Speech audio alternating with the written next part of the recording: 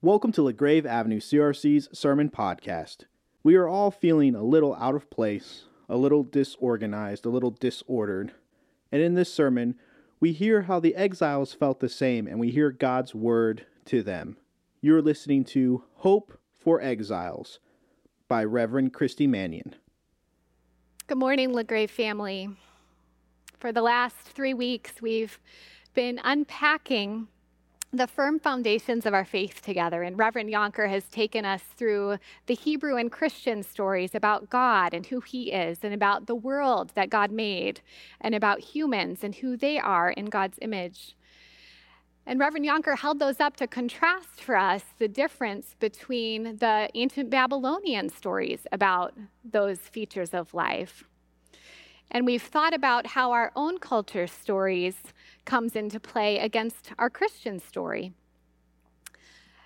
And this week, we're reading over the shoulder of God's people exiled in Babylon. And we're looking for echoes of hope from a place where they did not want to be. So listen to these words from Jeremiah chapter 29. This is the text of the letter that the prophet Jeremiah sent from Jerusalem to the surviving elders among the exiles, and to the priests, and to the prophets, and all the other people that Nebuchadnezzar had carried into exile from Jerusalem to Babylon. This was after King Jehoiachin and the king mother, the court officials, the leaders of Judah and Jerusalem, the skilled workers, the artisans, had all gone into exile from Jerusalem. Jeremiah entrusted the letter to Elasah, son of Shaphan, and to Gemariah, son of Hilkiah, whom Zedekiah, the king of Judah, sent to King Nebuchadnezzar in Babylon. This is what the letter said. This is what the Lord Almighty, the God of Israel, says to all those I carried into exile from Jerusalem to Babylon. Build houses and settle down. Plant gardens and eat what they produce. Marry and have sons and daughters. Find wives for your sons and give your daughters in marriage so that they too may have sons and daughters. Increase in number there. Do not decrease. Also, seek the prosperity and peace of the city to which I have carried you into exile. Pray to the Lord for it, for if it prospers, you too will prosper.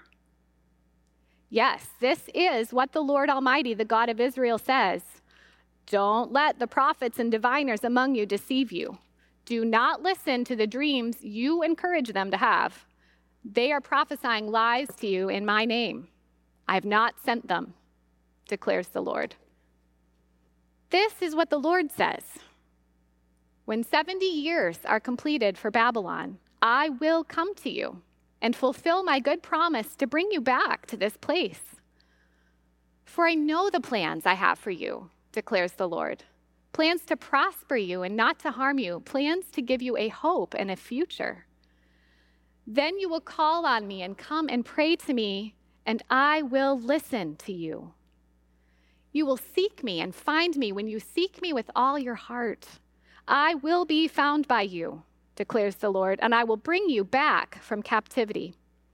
I will gather you from all the nations and the places where I've banished you, declares the Lord, and will bring you back to the place from which I carried you into exile. This is the word of the Lord, and we thank God for it. Jeremiah 29 holds some of the most loved promises of God in the Bible. For I know the plans that I have for you, declares the Lord. Plans to prosper you, not to harm you. Plans to give you a hopeful future. This is a promise that orients people who are standing on the edge of the unknown.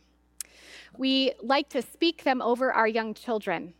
We like to send these words to new graduates from high school or college looking ahead. We speak them to each other to encourage one another during the changing seasons of our lives. Maybe you yourself have even been orienting your life and your mind and your heart around these words over the last number of months. Because these words are so loved and so often quoted, we often forget just how badly the first recipients of these words needed to hear them.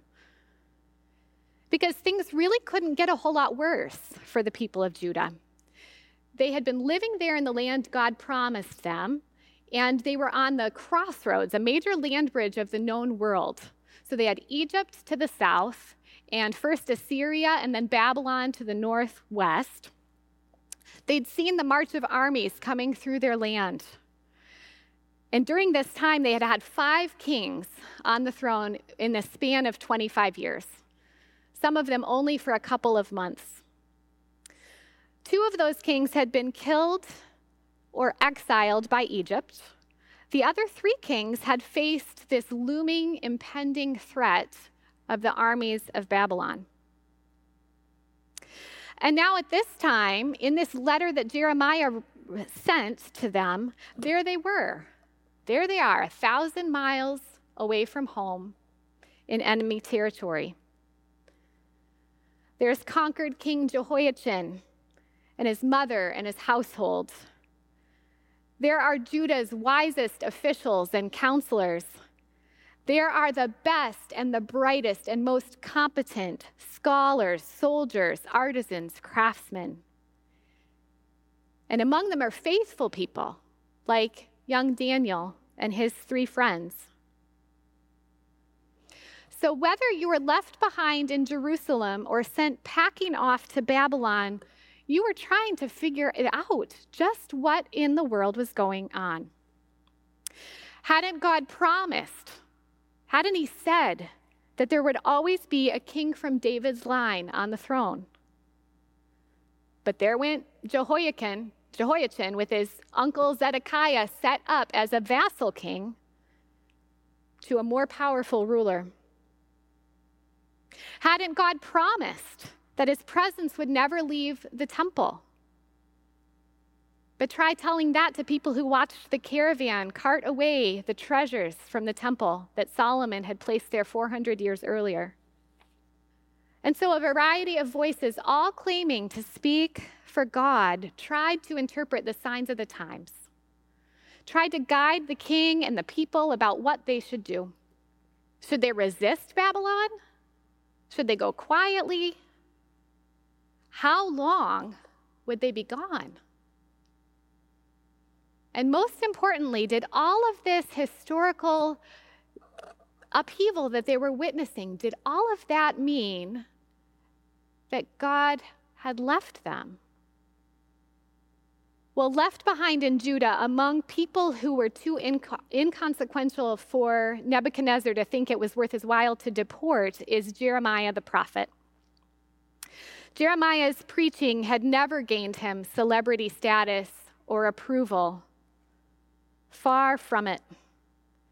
For his entire ministry, Jeremiah has been the voice of accountability, the voice of God's warning and judgment to the people of Judah. He's been a bad news prophet, one that the kings don't want to believe. He has been friendless and alone, placed in the stocks. He's been on trial for his life, all because he exposed the ways that Israel had rejected the faithful love of their living God. The good news false prophets against Jeremiah are saying that Judah's stint in Babylon is going to be short. They say 2 years. 2 years and everybody's going to be back home. But Jeremiah knows differently. Not so, he says. It'll be over when it's over. We'll give it 70 years. And so Jeremiah's message gets tucked into the diplomatic mailbag and it makes the trek to Babylon. Didn't exactly contain news that the exiles eager for a return to Judah wanted to hear.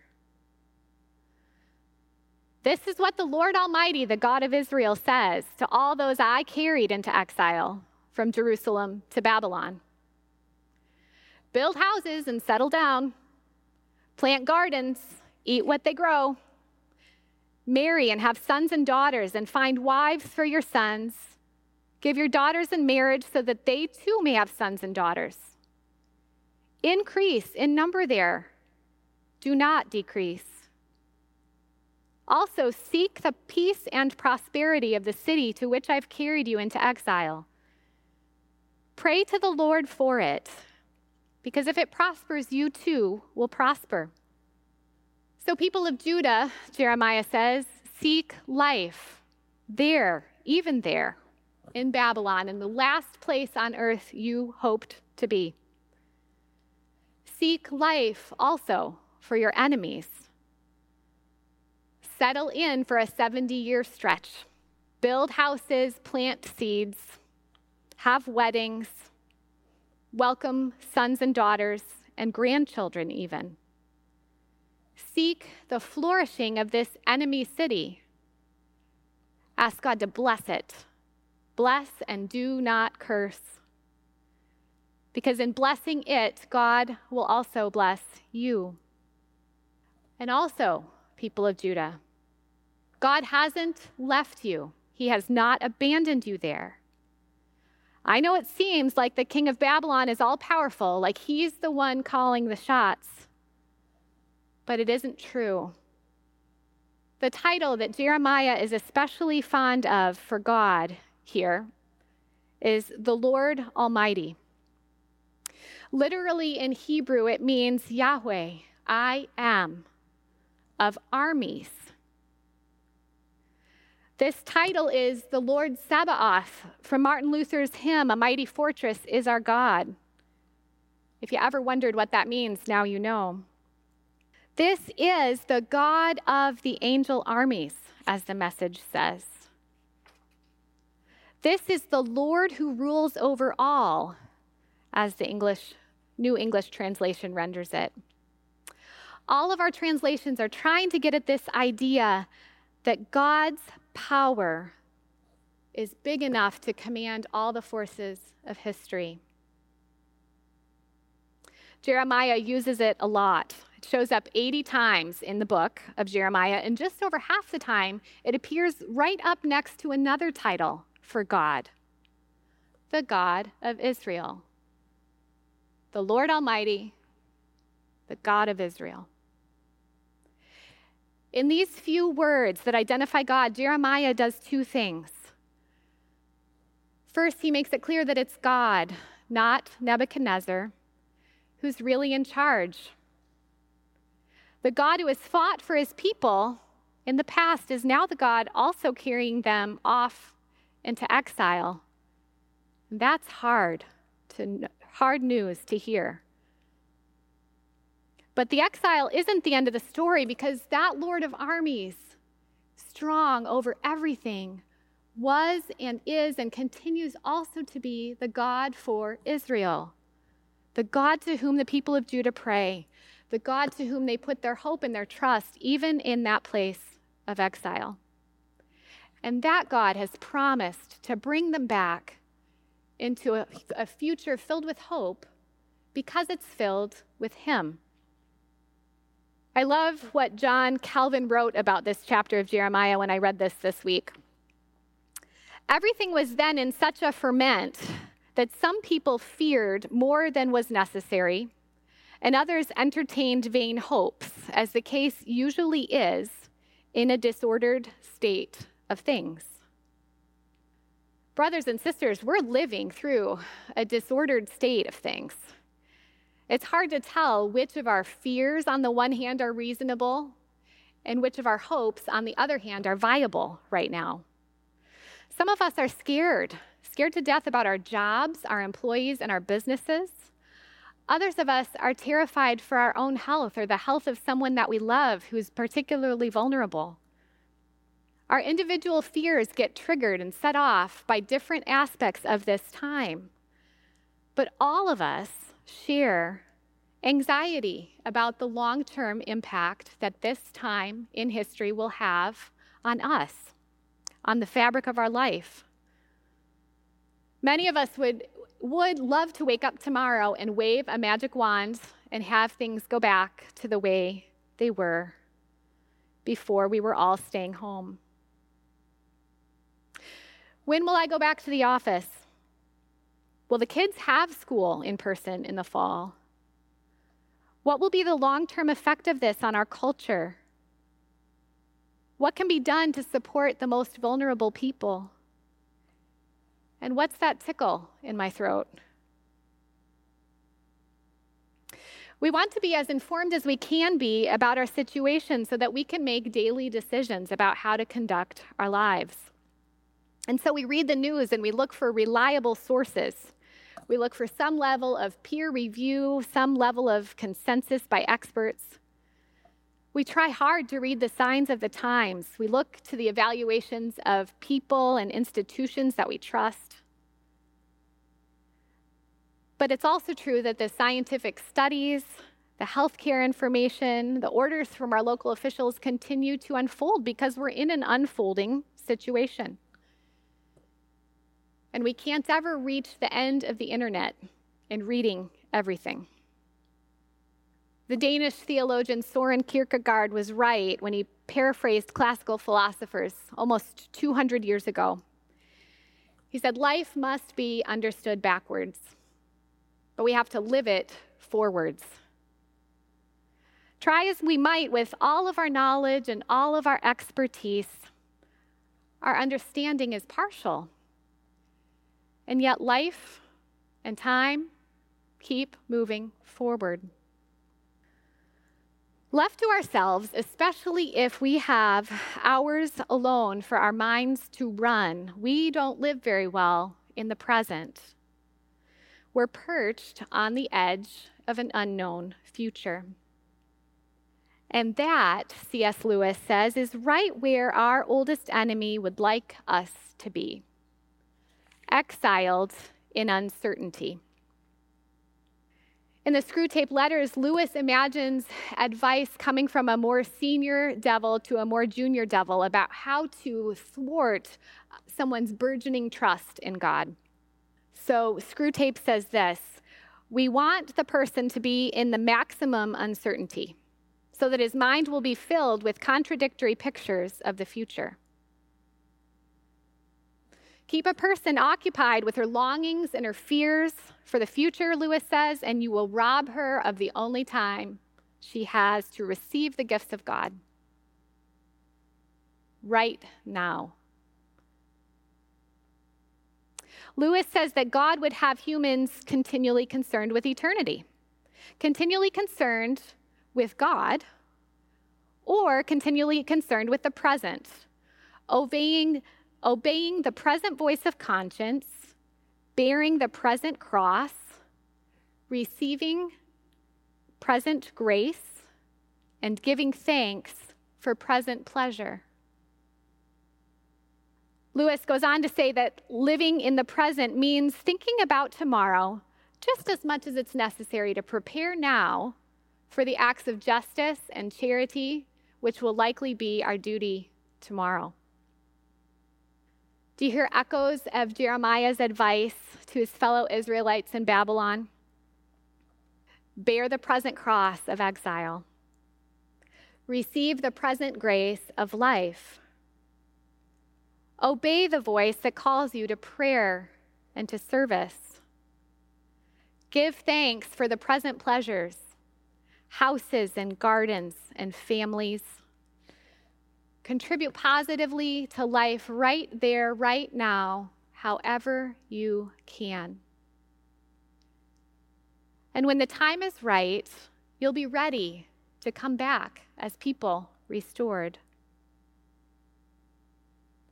This is what the Lord says: when 70 years are completed for Babylon, I will come to you. I will fulfill my good promise to bring you back to this place. For I know the plans I have for you, declares the Lord, plans to prosper you, not to harm you, plans to give you a hope and a future. Then you will call on me and come and pray to me, and I will listen to you. You will seek me and find me when you seek me with all of your heart. That hopeful future that Jeremiah saw and spoke of at a distance came to pass. Later on, waves of people came with Ezra and with Nehemiah back into the land that God had promised them. But Jeremiah was also pointing ahead to the coming of our Savior, Jesus Christ. And Jesus' words and Jesus' life demonstrate a hopeful future for that awaits those who call him the Lord. Thankfulness, Jesus demonstrates, for God's good gifts and loving service to those around him. Patient acceptance of the cross when the time came. Jesus' resurrection, commission, and promise to be with us always, even to the end of the age, gives us hope. And we live day by day in the sure and certain hope that he's coming back to this country, and he will bring his people home. Brothers and sisters, Jesus is Lord of all. He is the Lord of armies and circumstances and history. Our lives may be changed in ways we did not expect and could not have foreseen thanks to a tiny virus. But we belong to him. And the God who holds the history of this planet in his hands is holding us as we look forward to a kingdom that cannot be shaken. Because of that, we can walk each day in the present, moment by moment, because he is Lord. Thanks be to God. Let's pray together. Heavenly Father, you see our hearts, you know our minds, you know our anxieties, our weaknesses, our temptations, and our fears. You know the future also that you have called us into. And part of that means that we walk this day, this moment with you. So give us that day-by-day grace to live as people of hope. In Jesus' name, amen. Thank you for listening to LaGrave Avenue CRC's Sermon Podcast.